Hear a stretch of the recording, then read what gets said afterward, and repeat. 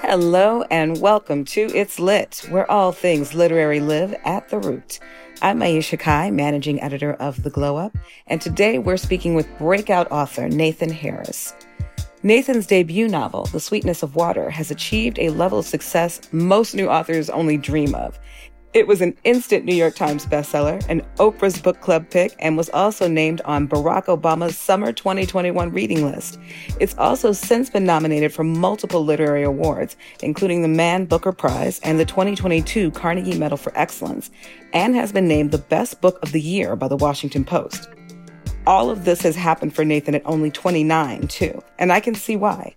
This book is a stunning feat, telling a rich story of both formerly enslaved people and Confederate soldiers at the tail end of the Civil War. It is evocative and complex, and it was an honor to get to talk to this brilliant young author about how he came up with this story and why he felt so compelled to focus on this particular time in history. So without further ado, please enjoy my conversation with Nathan Harris.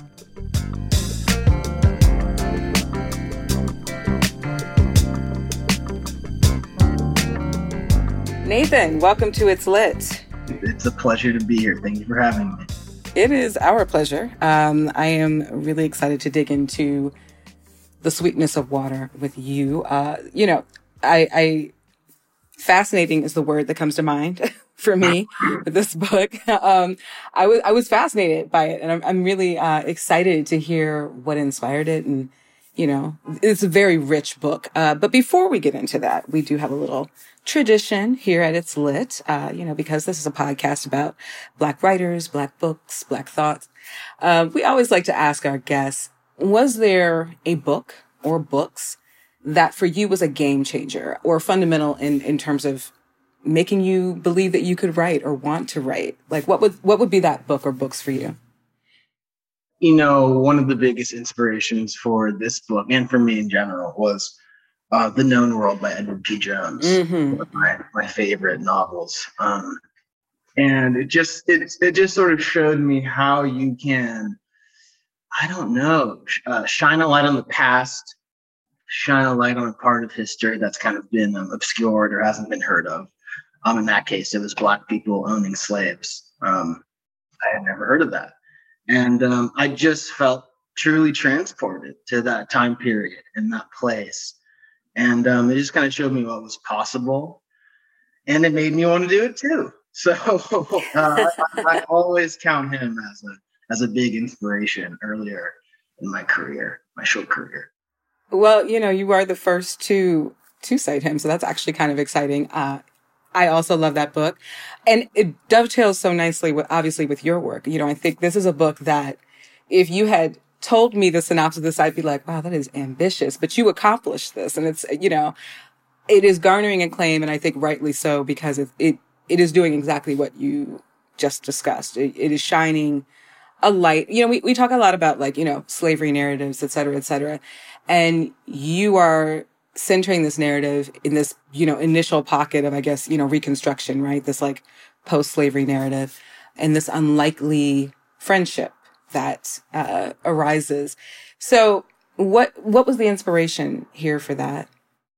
I mean, on one level, I hadn't read that book. I hadn't read the book that was dealing with those immediate days after slavery. And I am a big believer that empathy is what drives fiction in many ways.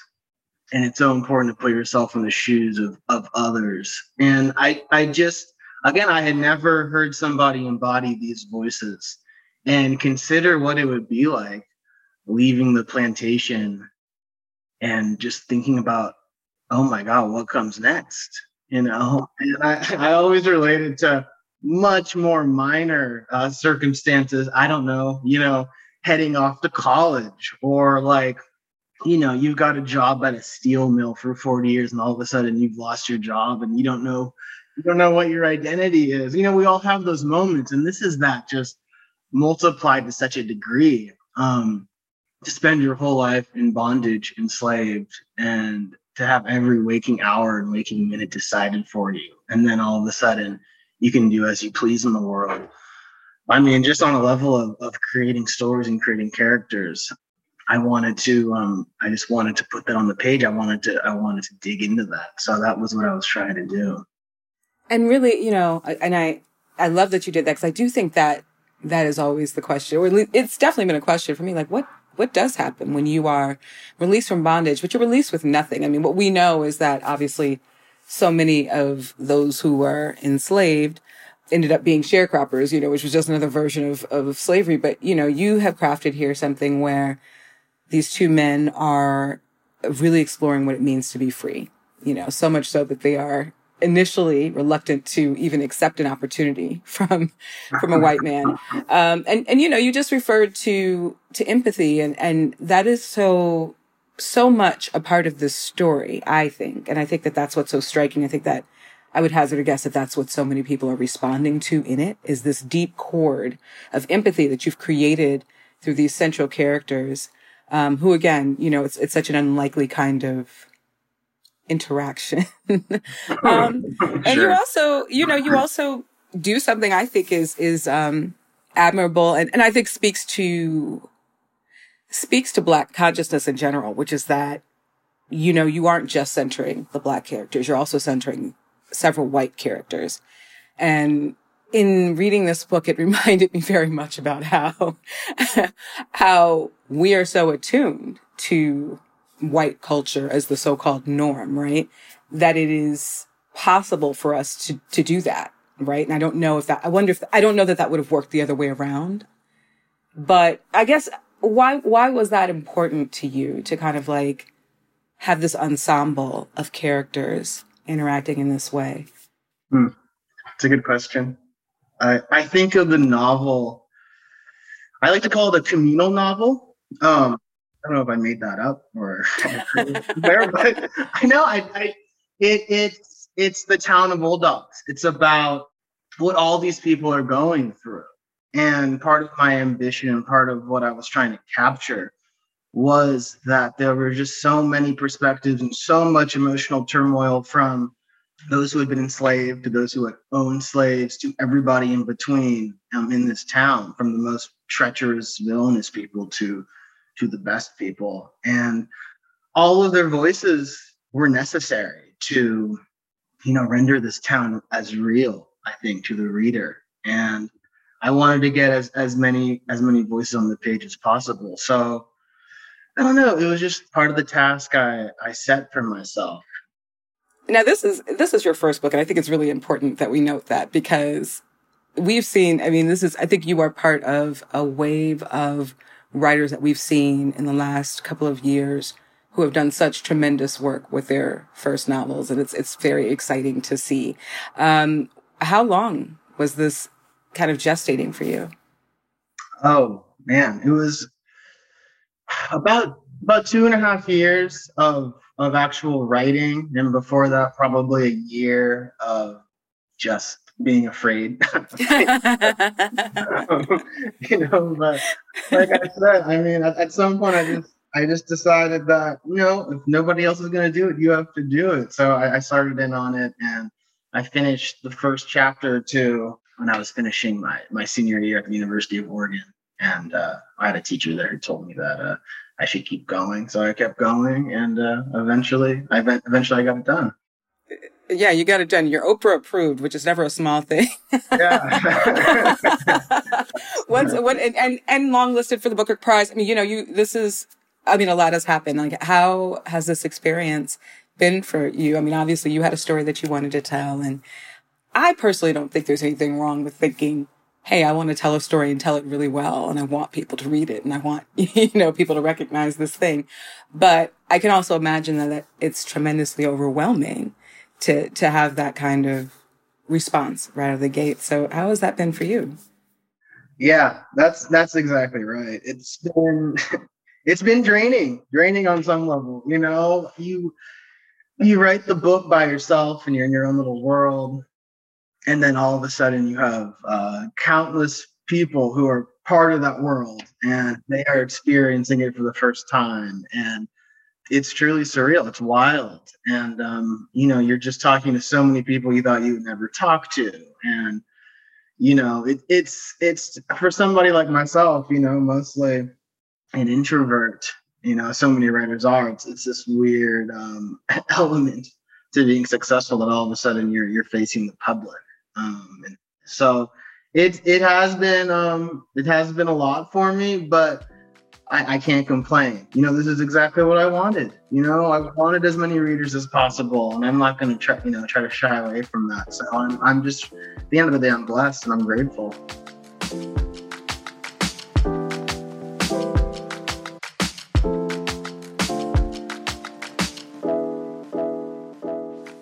The Angie's List you know and trust is now Angie, and we're so much more than just a list. We still connect you with top local pros and show you ratings and reviews, but now we also let you compare upfront prices on hundreds of projects and book a service instantly.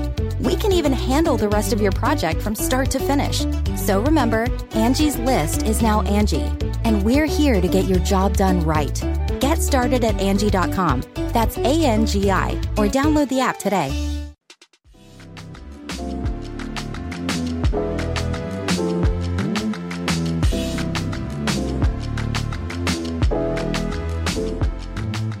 I mean, I love that honesty, because I think so often, I think so often we're acculturated to not admit that we want praise, right? We want attention, mm-hmm. We want all that kind of stuff, and we want to engage on a certain level. But I also do really respect the vulnerability in that and that exposure, because I think it is a lot. Another thought that occurred to me while reading this book, and you referred to it when you were talking about creating this world of these characters and needing them to be multidimensional. And obviously, this is a predominantly white town, and it, for some reason, got me thinking, probably because I write for The Root, I work there every day. We encounter all kinds of responses to our work. Uh-huh. It kind of reminded me a little bit of not all white people,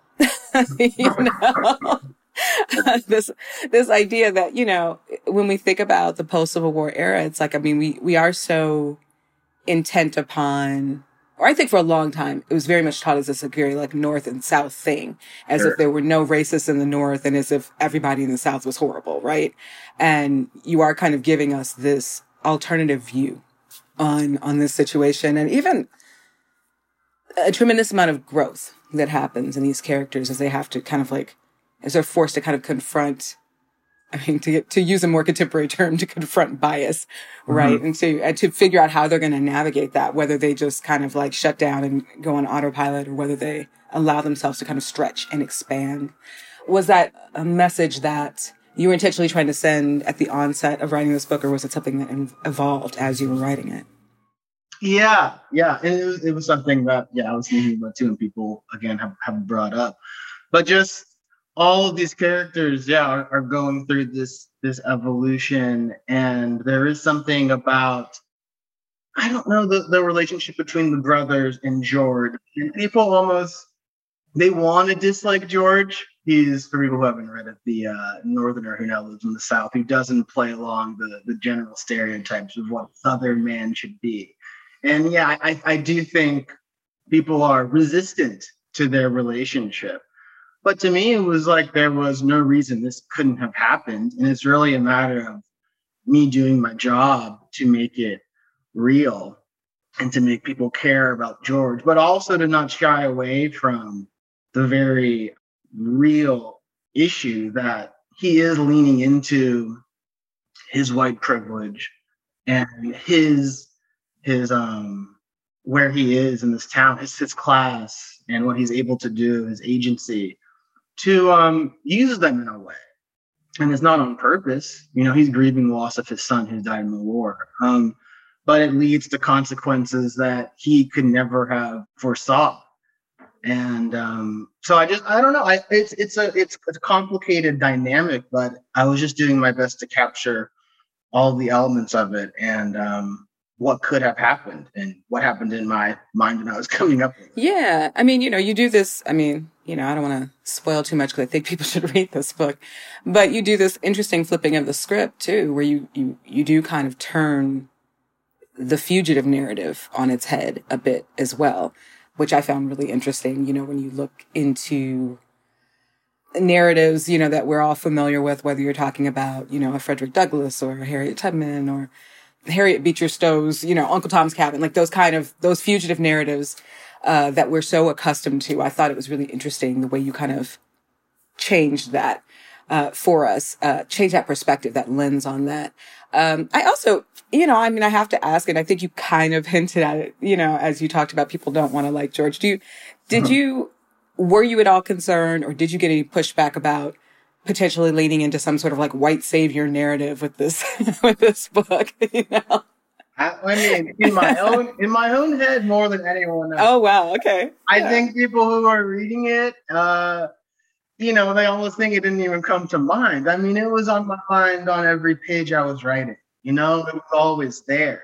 But I think any somewhat generous reader, I like to hope, would again see by where the novel ends up and what takes place and what happens to these characters, that there is whatever element of the white savior there is in George, it leads to no good thing. And George is a prickly guy. He has his good part and his bad parts, but when I look at him, he's just more complicated than that to me, than just saying that he's a white savior, because I just think most of the time he's acting selfishly, and most of the time all of us are acting selfishly, and it just so happens his selfish behavior makes him help them at points, but that's only one facet of a very what I like to hope for is a textured story with many elements to it. Yeah, well, for the record, I didn't consider him a white savior. But I didn't but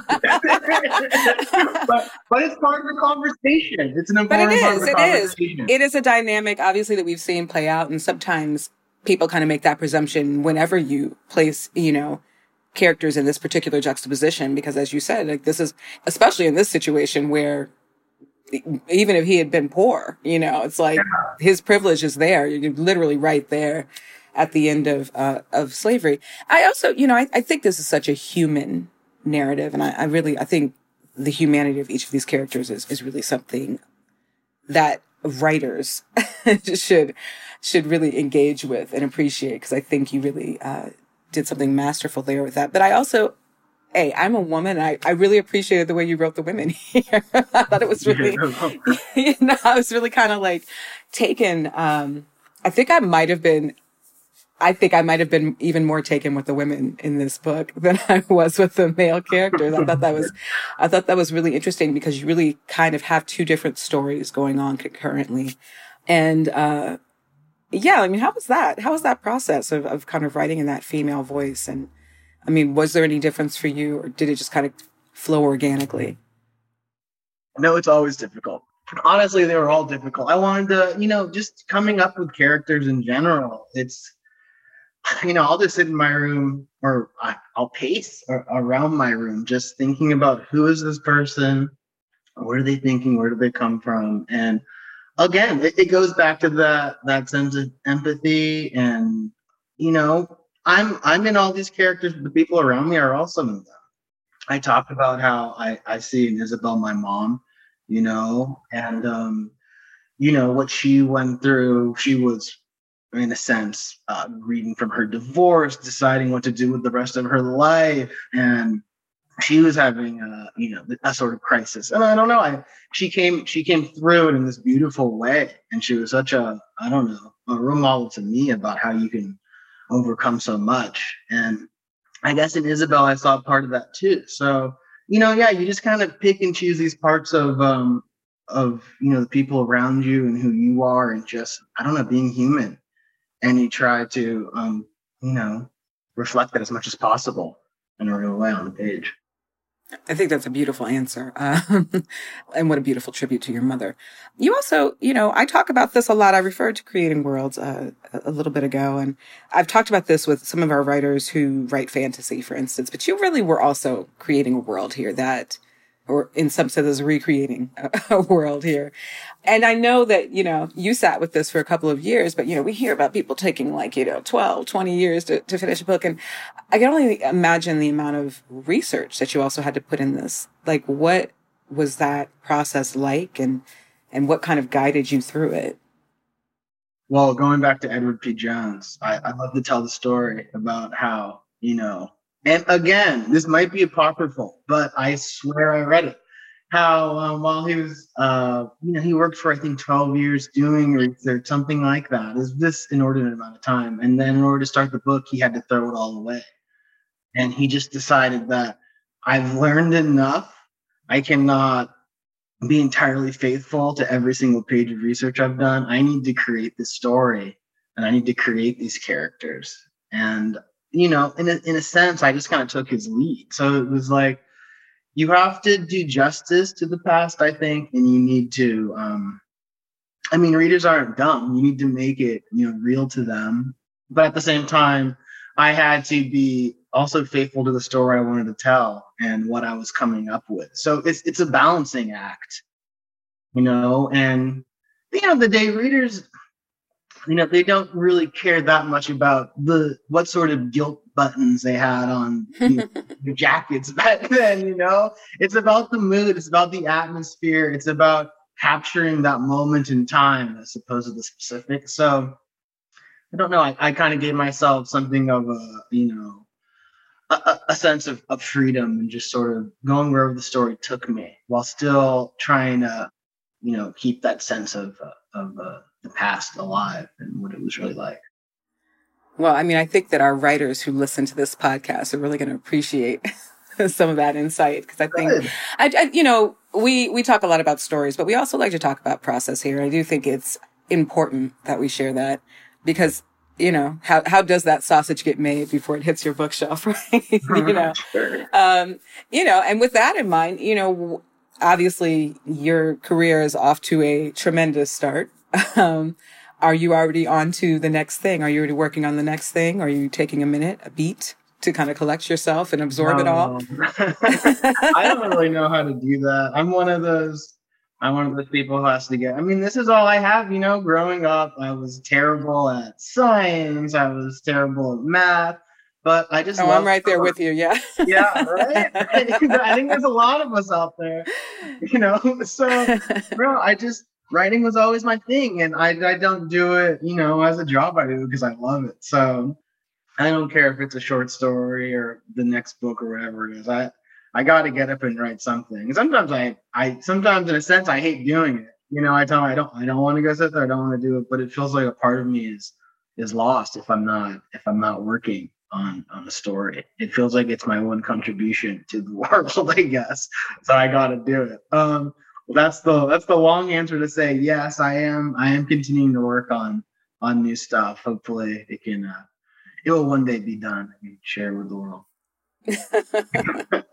All right. Well, I won't ask you to spoil it, but I really appreciate you coming and sharing this journey thus far with us here on the podcast, and sharing the sweetness of water with the world. Because I do think this is a really interesting narrative, and like I said, fascinating. That, yes, to your point, touching on part of history, we don't really have a lot of context on. So thank you for envisioning that for us, and thank you for coming on It's Lit today.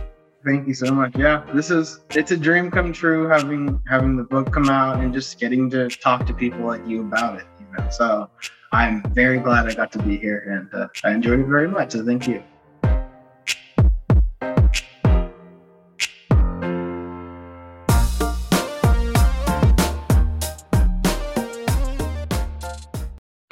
Hi there, it's Julia Louis-Dreyfus. You may know me from my podcast called Wiser Than Me, where I talk to older women and get their wisdom from the front lines of life. I was amazed by how many people told me our show made them look forward to getting older, which is why I'm here to talk about season 2 of the show. Sally Field, Billie Jean King, Beverly Johnson, Ina Garten, Bonnie Raitt, just to name a few. All hail old women. Wiser Than Me season 2 is out now from Lemonada Media.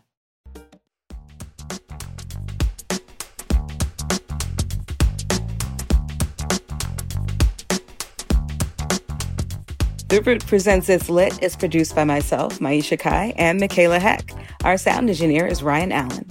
Our theme song was penned by yours truly and producer Scott Jacoby. If you like the show and want to help us out, please give us a rating on Apple Podcasts.